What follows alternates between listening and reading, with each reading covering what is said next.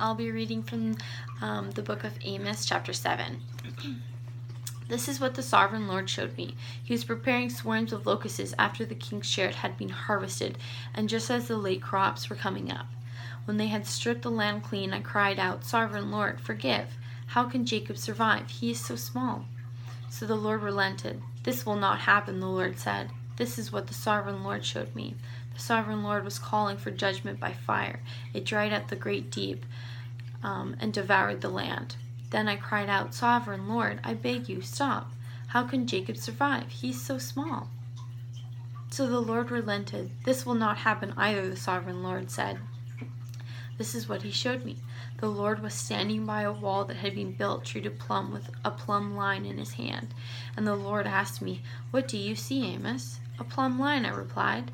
Then the Lord said, "Look, I am setting a plumb line among my people Israel. I will spare them no longer.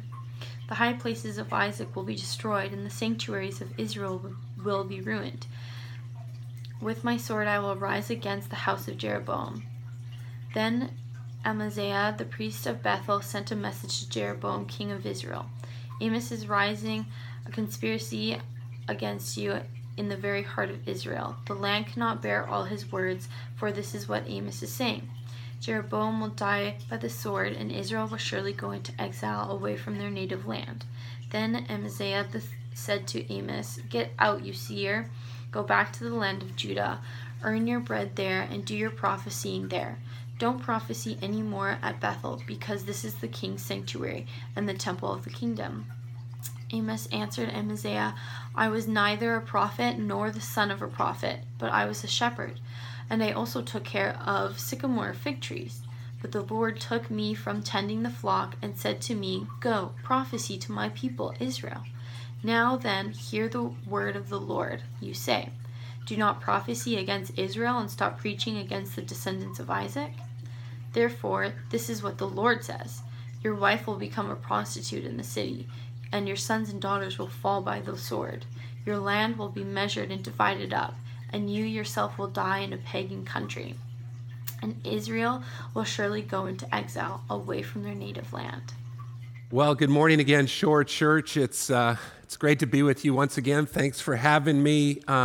Before we get into our text this morning, just a couple things that I want to get out of the way. This doesn't count for my time. I'll try to do this really quickly.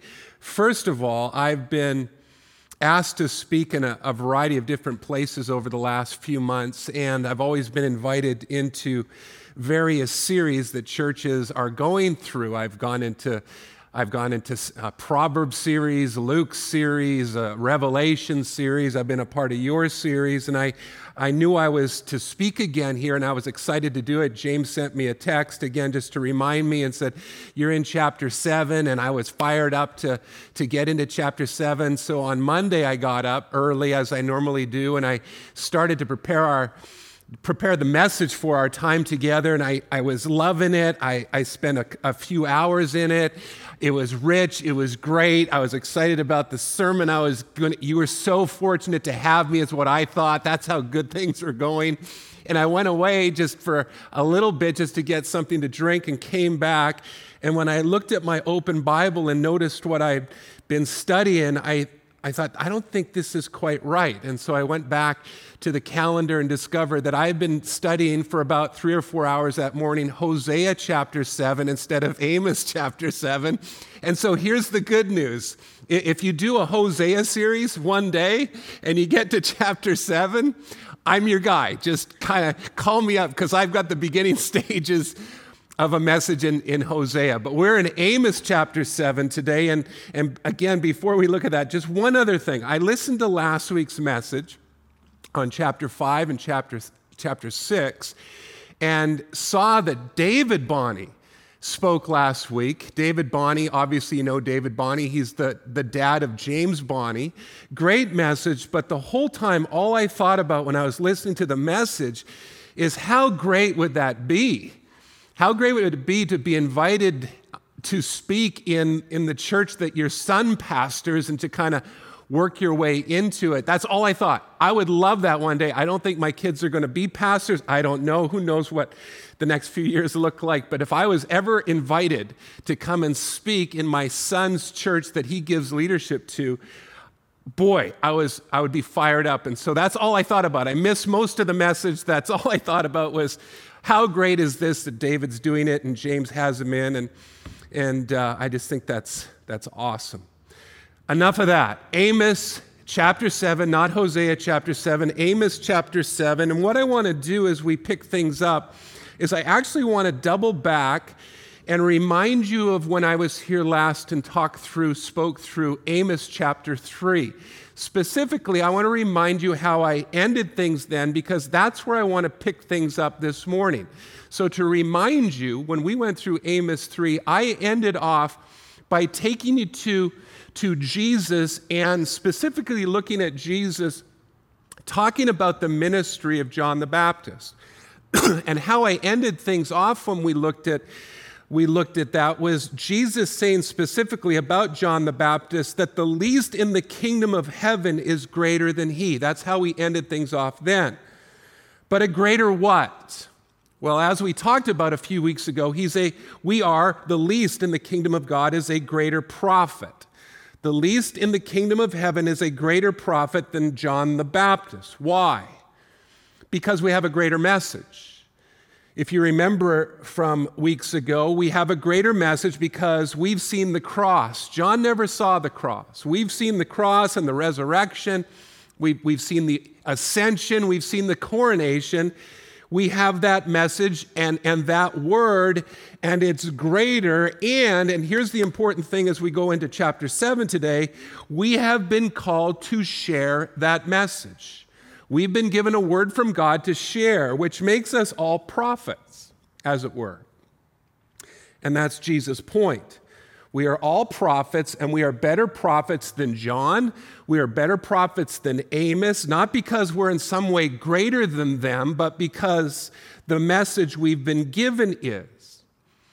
The author of Hebrews, and you can read this text on the screen, speaks to this when he writes at the very beginning of that great letter, long ago, at many times and in many ways, God spoke to our fathers by the prophets. But in these last days, meaning the days between the ascension of Jesus and his return, in these last days, he has spoken to us by his Son. And we've all been commissioned by the Son to proclaim the message of the Son. And therefore, we're all prophets in that way. Now, I want to be very clear because I think there is confusion in the church today. And so before going further, I want to be very clear about something. I'm not saying that we're all prophets in the exact same way as individuals like John and Amos. I don't believe that we are. They had a very unique office given to them by God that doesn't exist today. And nor am I saying that that we all have the gift of prophecy, as Paul makes very clear in places like 1 Corinthians chapter 12. But what I am saying is that we've all been given a word from God about the Son and empowered by the Spirit to proclaim it while living among a people and at a time that God has specifically placed us in. And therefore, in that sense, we are all prophets of God. While quoting from the book of Joel on the day of Pentecost, Peter states this in Acts chapter 2, and again, you can read this on the screen. In the last days, that's interesting, in the last days, same way that the book of Hebrews starts, in the last days, God says, I will pour out my Spirit on all people. Your sons and daughters will prophesy. Your young men will see visions. Your old men will dream dreams. Even on my servants, both men and women, I will pour out my Spirit in those days, and they will prophesy. Jesus speaks to this earlier, in fact, in the same book, the book of Acts, chapter 1, saying in Acts 1, verse 8, you will receive power when the Holy Spirit has come upon you, and you will be my witnesses, my spokespeople. in Jerusalem, in all Judea and Samaria, and to the end of the earth. Well, if that is true of us, and I believe it is, then here is my goal for today. If we can agree that we are all prophets in that sense, then what can we learn from the prophet Amos coming out of chapter 7 that can help us? What are those things that we see in his life, specifically coming out of chapter 7, that we would be well served to apply to ours? That's my goal for today. And so if you like taking notes, I'm going to have you notice several things, several what I'll call calls, several calls that we see on the life of Amos, the person of Amos, that need to be true of us as well. I'll have you notice first the prophet's call to pray. That's number one. Again, if you like taking notes, a prophet's call to pray. And that takes us to our text. I want you to notice a couple of things in the first number of verses in chapter 7. First off, in verse 1, Amos is given a vision, a word from God. But it's a vision from God depicted in very sobering images. Let me read the verse for you. This is what the Lord God showed me. Behold, he was forming locusts when the latter growth was just beginning to sprout. And behold, it was the latter growth after the king's mowings. Just stop there. This is a sobering image, if you understand what's being depicted in it. In it, Amos sees the judgment of God coming on the people, in this case, the northern kingdom of Israel, like a plague of locusts on a harvest, and it's going to devour everything. The result is utter devastation. That's the first vision. And then if you drop down to verse 4, Amos is given a second vision, where this time the judgment of God is depicted as a fire so intense, it dries up the sea and it devours the land. Just notice what it says. I'll read it for you. This is what the Lord God showed me. So here's the second vision. Behold, the Lord God was calling for a judgment by fire, and it devoured the great deep and was eating up the land. Horrific depictions. Locusts and fire, devouring everything. Those are the two images. You can see why not many people wanted to be a prophet, right? Wasn't on people's top 10 list. Here's the message from God that we want you to share with the people. Judgment, devouring, eating everything up. But that's the word that Amos received, because the people, and let's just be reminded, because the people in their affluence took advantage of the poor and bred injustice and forgot the Lord and bowed down to idols and encouraged others to do the same in spite of God being so good to them and leading them and providing for them, freeing them from bondage, in spite of all of the goodness of God and the constant reminder by way of God's spokespeople to return to him. They didn't. And they ignored the word again and again to do so, and horrifying judgment was coming upon them. And it looked like locusts, and it looked like fire. Those are the two images Amos receives. And so what does Amos the prophet do in response? Well, he prays.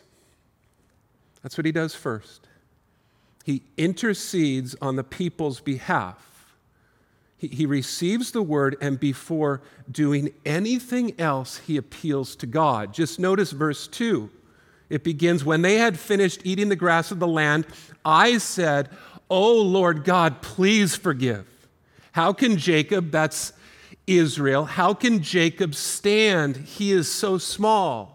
There's prayer number one. There's intercession number one, but just drop down and notice verse 5. After the second vision, then I said, O Lord God, please cease. How can Jacob stand?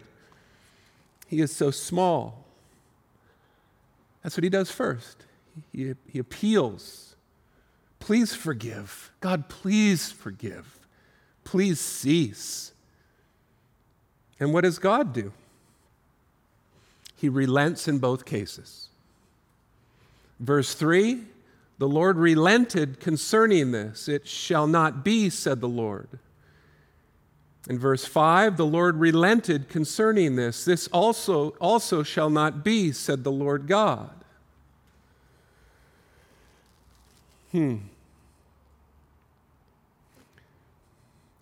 word is given, and prayer happens immediately thereafter.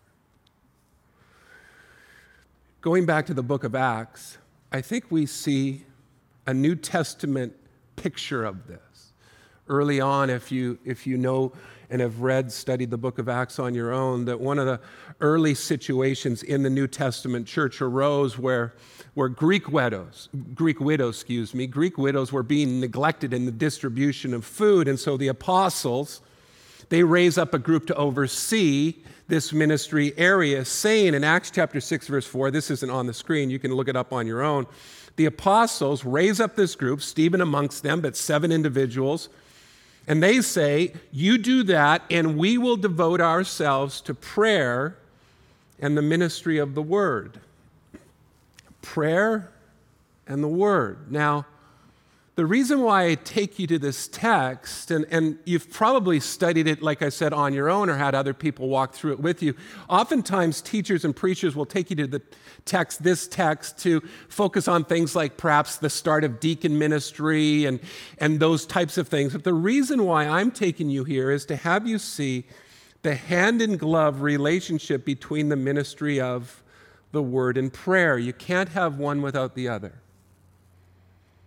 We aren't to be proclaimers of the word only, but intercessors for the people too. Our hearts should break for the people that we see around us, those that we know and those that we don't know. And we do know the word. God has given us very clear insight on what the future brings. But does that cause you to pray? Please, God. Please, God. Cease, God. This is the prophet's role. This is our role, to tell people about God and tell God about people. We are to follow the example of Abraham, who interceded on behalf of Sodom, saying, Lord, suppose 10 are found there. Will you sweep away the righteous with the wicked? And Moses, too, who interceded on the people's behalf in the aftermath of the sin of the golden calf, saying to God, turn from your burning anger and relent from this disaster against your people. We are to follow the example of Jesus, who while on the cross prayed, Father, forgive them. They don't know what they're doing. And if you are a Christian today, that prayer has been answered in your life. God, relent. Draw them to yourself. By the way, and this is something that I've been meditating on this week in light of this first point, this first call that we see fleshing out in Amos's life. As I mentioned, the 2 visions Amos receives are horrifying. They're horrifying images. But could it be, this is what I've been thinking on, and I encourage you to do the same. Could it be that God gives us visions and dreams and insight from his written word as well? And sometimes those images and dreams and things that we study in the word can be very sobering, very sobering. But could it be that he gives us those things for the express purpose of moving us to pray as much as anything else? That we just need to pray, and our hearts need to break. To pray what? To pray that God would relent, certainly, but tied to that God would grant repentance. that he would grant repentance to people, that they would be moved to repent. Because here's the fact about our God always relents when people repent. Absolute change. That we pray that hearts that are hard against him would turn to him. And so there is a prophet's call to prayer. But second, there's a prophet's call to silence. Amos is given a third vision, which is contained in verses 7 to 9. Let me read these verses again for us. This is what he showed me. Behold, the Lord was standing beside a wall built with a plumb line in his hand. And the Lord said to me, Amos, what do you see? And I said, a plumb line. Then the Lord said, behold, I am setting a plumb line in the midst of my people Israel. I will never again pass by them. The high places of Isaac shall be made desolate, and the sanctuaries of Israel shall be laid waste. And I will rise, against the house of Jeroboam with the sword. This is the third vision. If you're a fan of precept ministries, like I know some of you are, I know many of you at the Shore Study have done Bible studies provided by Precept Ministries, you'll know that the logo of Precept is a plumb line. This is where the image comes from. The depiction of a plumb line, in fact, just the word plumb line, only comes up a couple of times in the Bible. This is where it comes up most, centered here in Amos chapter 7. This vision of a plumb line. Now, before unpacking what this third vision, this plumb line vision, means, I want you to notice first what's not here. What's different about this vision compared to the first two? Well, the answer is there's no response from Amos. Vision number 1, immediately he prays. Vision number 2, immediately he prays. Vision number 3, silence. God speaks a third time and Amos says nothing. This too is a prophet's call. There are times when God speaks and our call is to simply keep our mouths shut. Why? Why doesn't Amos say anything? Well, the answer is because although there will be times where God relents and holds back his judgment, there will eventually be a time where he will measure all things with a plumb line, and we will either stand or fall by way of that measurement. That's why. What is a plumb line? Well, if you don't know what a plumb line is, and I kind of knew, so I had to do a little research to make sure that I understood fully. A plumb line was just a string with a weight attached to it, and when you held it up against a wall, it would tell you on whether that wall was vertical or not, whether the wall was crooked, as it were, or not. I was actually watching the DIY show just a couple of nights ago, Leave It to Brian. We all like Brian. And he was in a kitchen, and he's renovating a kitchen, and the owners of the house come and they start talking about what Brian had done all day, and he talks about how that day he made sure, as he was renovating it, made sure that everything was level, square, and plumb. And I thought, Mike, perfect. So Brian's affirming what I'm talking about. See, what this third vision depicts is that Israel was shown to be way off vertical. They were crooked. And when the plumb line of God's righteousness was measured against it, it was obvious. And there was nothing Amos could say in response. See, here's the reality. God may relent in the moment. And he does. As Peter writes, God is patient, not wanting anyone to perish. But eventually justice will be served, and it must, and here is the thing, it will be fair like a plumb line. And in that moment, every mouth will be shut.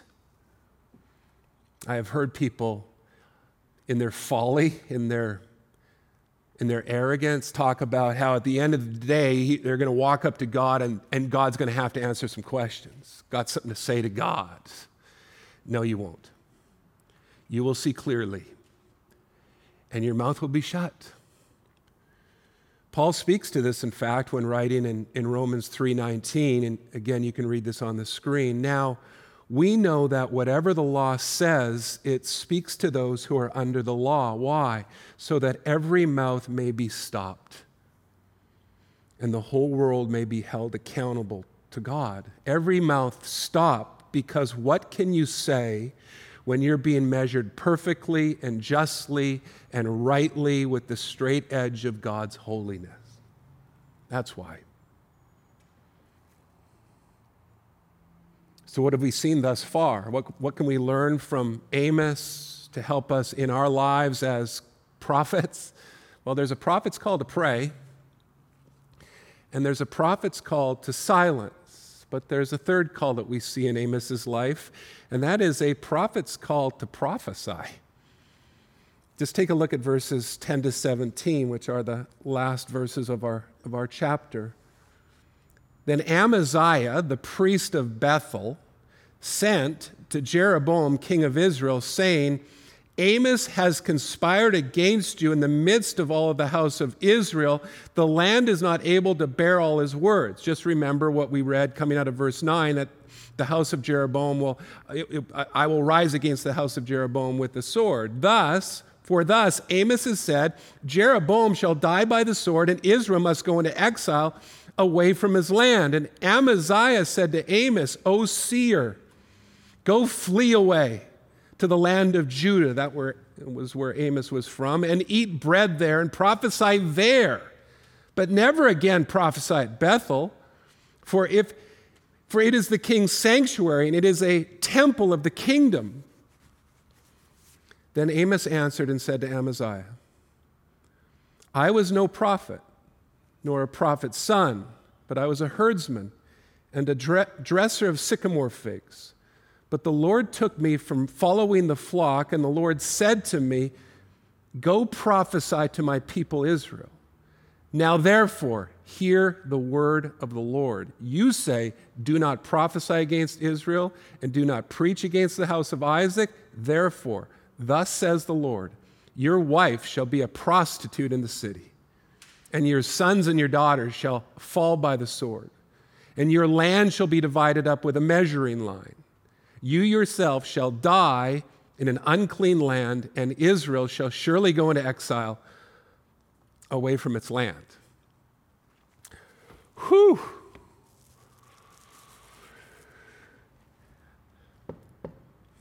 He spoke, and not just anything. Just notice the progression. Don't miss it. Amos prayed first.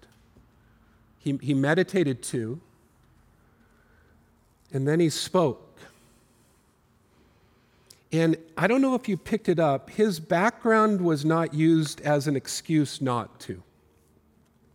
The Lord had given Amos a word to speak, and although he had formerly been a shepherd and a harvester of figs, which I discovered this week was food for the poor, he didn't allow that humble beginning to keep him from speaking.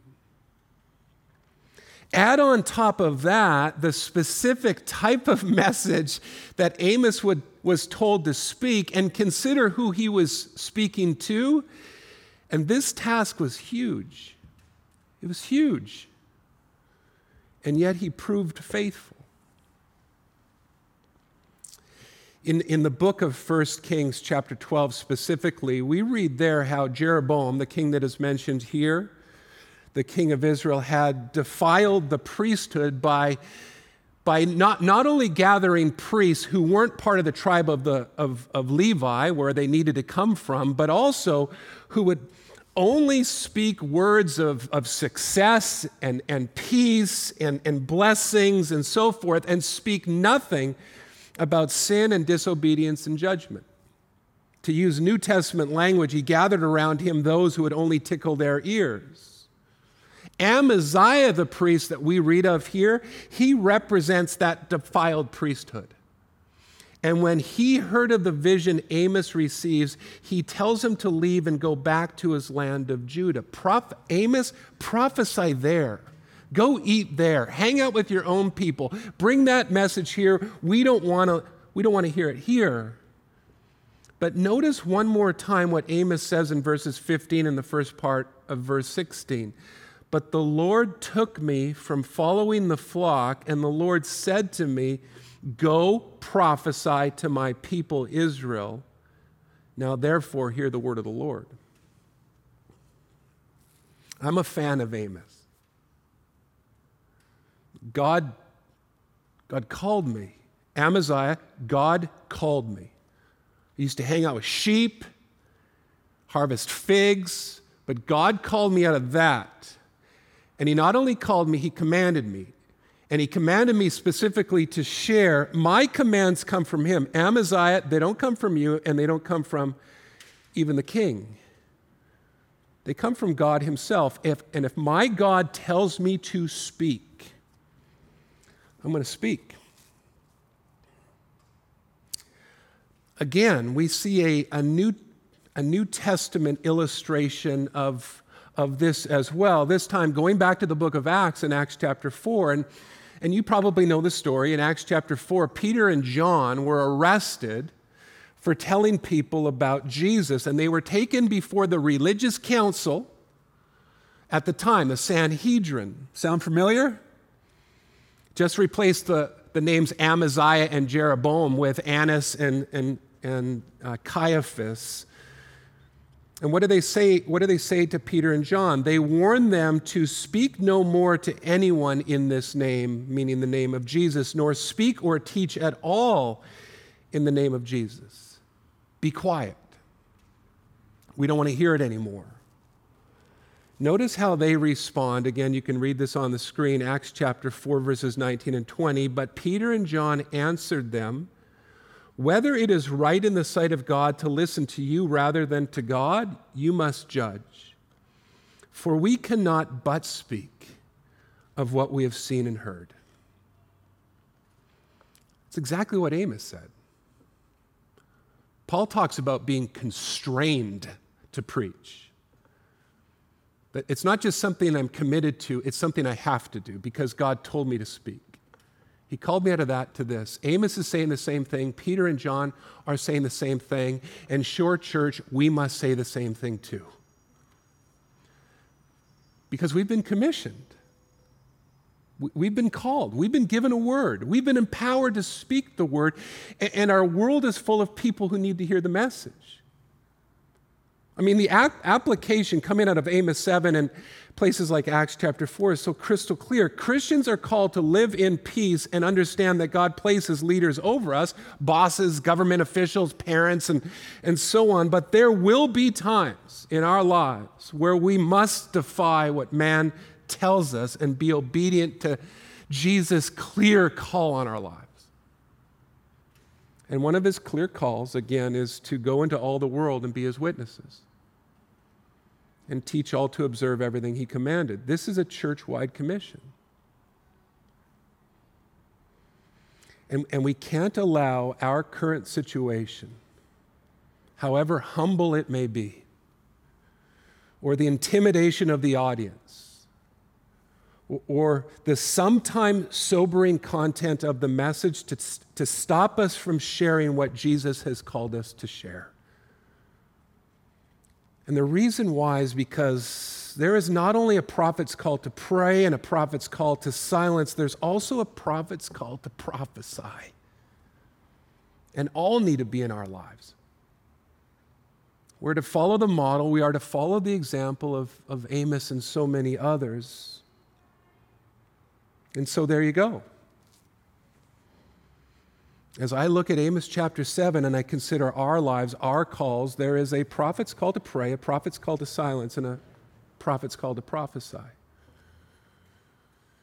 But as I make a turn for home, there is one final call that I see out of Amos 7 that I want to point out. That being the people's call to listen. Let me read verses 16 and 17 one more time. Now, therefore, hear the word of the Lord. Shore Church, hear the word of the Lord. You say, do not prophesy against Israel. Do not preach against the house of Isaac.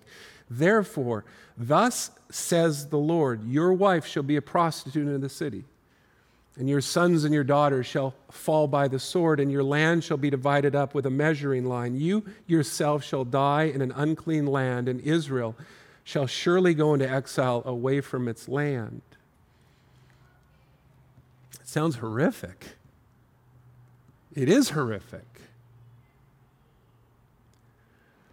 But it could have been avoided if they just listened. If they were quicker to hear and slower to speak. If they weren't merely hearers of the word, but doers too, it could have been avoided. But here's the thing. Going back to when I was here a few weeks ago, like chapter 3, that's how chapter 7 ends. Just like that. This horrifying third vision, this certain vision. That's how it ends. But it doesn't have to end that way for us.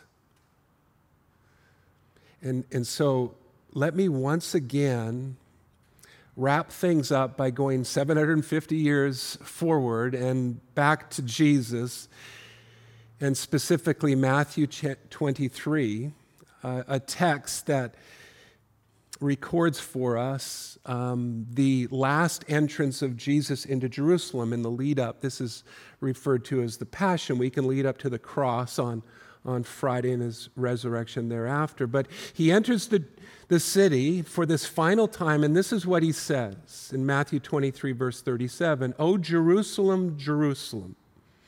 Hear tenderness, by the way, when he speaks that way. It's like, "Oh, Martha, Martha." It's tender. "Oh, Jerusalem, Jerusalem, the city that kills the prophets and stones those who are sent to it. How often would I have gathered your children together as a hen gathers her brood under her wings, and you were not willing." The city that kills the prophets. There are a lot of ways you can kill a prophet. A lot of ways. You can kill them in a sense like Amaziah was trying to kill Amos just by sending them away, and in that way they're just dead to you if you don't have to listen to them. They're dead in a sense, but you can also kill them literally, as many of them were, by stoning. John the Baptist was beheaded. Or by crucifixion like Jesus, a horrific death. But it was in his crucifixion and his resurrection thereafter that good news once again invades the book of Amos. You see, as I said a number of weeks ago, Amos 7, although as true today as it was then, and it is, isn't the end of the story. God, in his patience, relents. But a time is coming where he will measure us all against the plumb line-like justice that he has. And left to our own, none of us will prove level, square, and plumb. But here's the good news. We aren't left to our own. Or at least we don't have to be, because Jesus, here's what Jesus does. Jesus enters the silence that comes right after the third vision. Jesus enters the silence and he says, "I can fix your crookedness and make you straight again." And he does that by taking us under his wings. like a hen with her brood. I came across an article in National Geographic. It recorded this several years ago. I'll just read it for you. After a forest fire in Yellowstone National Park in 1989, forest rangers began their trek up a mountain to assess the inferno's damage. One ranger found a bird. I've read this thing 20 times this week and I'm getting choked up. One ranger found a bird literally petrified in ashes, perched statuesquely on the ground at the base of a tree. Somewhat sickened by the sight, the eerie sight, he knocked over the bird with a stick. When he struck it, 3 tiny chicks scurried from under their dead mother's wings. The loving mother, keenly aware of impending disaster, had carried her offspring to the base of the tree and had gathered them under her wings, instinctively knowing that the toxic smoke would rise. She could have flown to safety, but had refused to abandon her babies. When the blaze had arrived and the heat had scorched her small body, the mother had remained steadfast. She had been willing to die so those under the cover of her wings could live. Shore Church, Jesus is that mother bird who took the fire of judgment that dries up the sea and devours the land. He took that for us.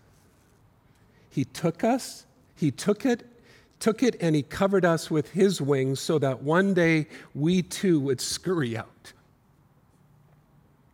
when we see him face to face and jump into his arms again. What a Savior. What a Savior who enters and covers and takes. What a Savior.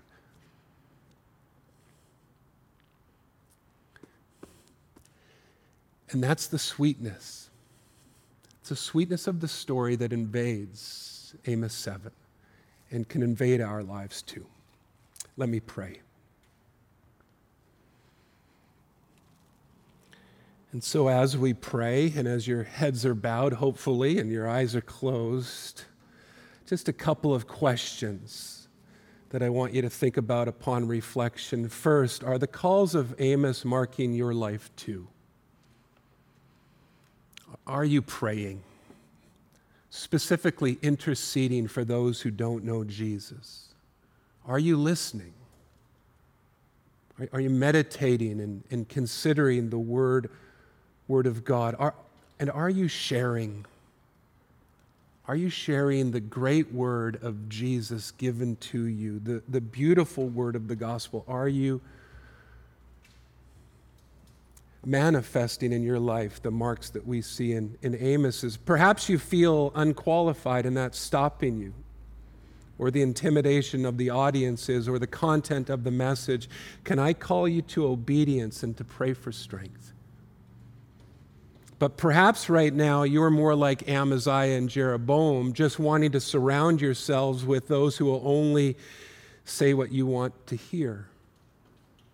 Can I, with humility and gentleness, call you to listen to the words of the Lord in Amos 7? Certain judgment is coming, and all of us will be held to account, and none of us, if left to ourselves, will prove worthy. And so I call you to come to Jesus. Crawl under his wings. And so Jesus, we worship you. We thank you. We praise you for taking the judgment of fire in our place, being devoured for us, being dried up for us. He cried out, I thirst. for us, covering us, protecting us so we could live, for entering the silence in our place. We love you. We praise you. We worship you. Thank you. And Jesus, who is worthy for such a task to be your witnesses? None of us are. But you make us worthy. By way of your work, you make us worthy. In your grace, you make us worthy. And you don't only call us to be your witnesses, you empower us to be your witnesses, and you give us a message that is the very power of God. For, again, left to our own, we can't do any of this, so help us. By way of the Spirit you sent, help us and forgive us for the times where we keep our mouths shut wrongly, when we should speak and we don't. Help us, give us courage, increase our strength and our passion, and we do in this, we'd be amiss not to pray for our city, our friends, our family that don't know you. We thank you, Father, for your patience so that more could come to you, but we pray for them. We pray that you would turn their hearts towards you, that you would grant them repentance, that they would see their folly and come to you from lost to found. So we lift them up. In Jesus' name, we lift them up. And we pray for all of these things in Jesus' name. Amen.